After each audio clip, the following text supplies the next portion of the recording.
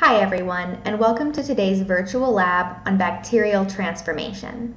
Bacteria cells have chromosomes, but they can also have plasmids, which are small circular pieces of DNA that can contain several genes.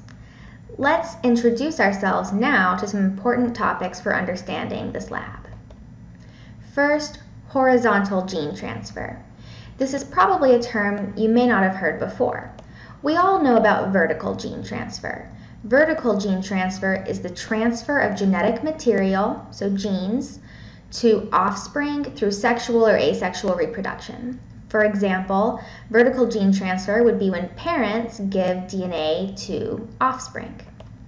Horizontal gene transfer, on the other hand, is the transfer of genes from one genome to another through a few different mechanisms that include transposable elements. Remember, these are genes that can actually jump around and move from one place in the genome to another place in the genome. Also, conjugation is an example of horizontal gene transfer. Conjugation is when a plasmid is duplicated and then shared with another bacteria cell using a sex pilus.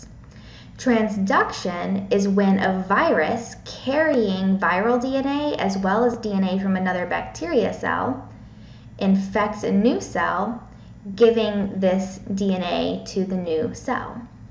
And another example of horizontal gene transfer is transformation. Transformation is our main topic for today, so let's look at it in some more detail. Transformation is when a prokaryote takes up and incorporates foreign DNA, including plasmids, from its environment. So here we have a bacteria cell with a bacterial chromosome. In the cell's environment, there is various floating DNA. Most of this DNA is released into the environment when a bacteria cell, a different bacteria cell, dies and lyses, and so its DNA is spilled into the surrounding environment. Other bacteria cells that are still alive can take this DNA up.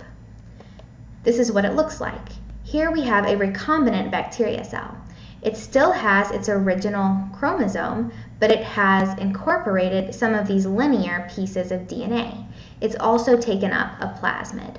So this is transformation.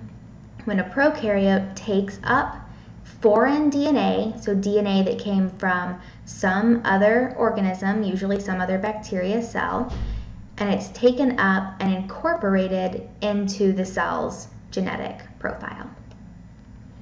Now let's talk a little bit more about plasmids, because in the transformation experiment we do today, plasmids are the DNA that we're going to be using. So plasmids are circular. They are extrachromosomal, so they're not part of the bacteria's normal chromosome. And it's also DNA that is self-replicating, so it can replicate itself inside the prokaryotic cytoplasm. Plasmids contain something called an origin of replication, usually abbreviated ORI, and other genes. The origin of replication is where the polymerase will first bind. The genes that the plasmid may contain will code for proteins involved in a variety of processes, for example, virulence factors. Many bacteria are able to pick up plasmids from their environment that contain virulence factors, and these bacteria then go from being non-pathogenic to being pathogenic. That is, because of the genes for virulence factors, they can now cause disease. Antibiotic resistance is another one. The plasmid we use today will have a gene called BLA, which is a beta-lactamase gene, and this gene codes for a protein that gives the bacteria cell resistance to certain antibiotics, including one called ampicillin. These plasmids can also carry human-desired products. That is, humans can take plasmids, cut them open with restriction enzymes, and insert a gene of interest.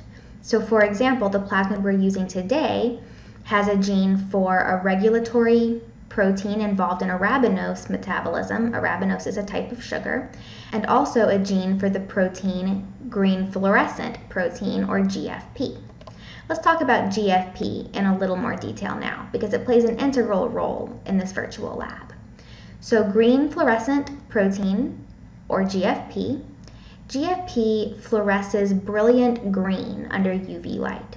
This means that any bacteria that are expressing GFP, if you shine UV light on them, they will glow green. GFP was originally isolated from a bioluminescent jellyfish called Aquaria victoria, and so it is able to glow green, and that is where we get GFP from. Now let's talk about some lab techniques that we're going to use today.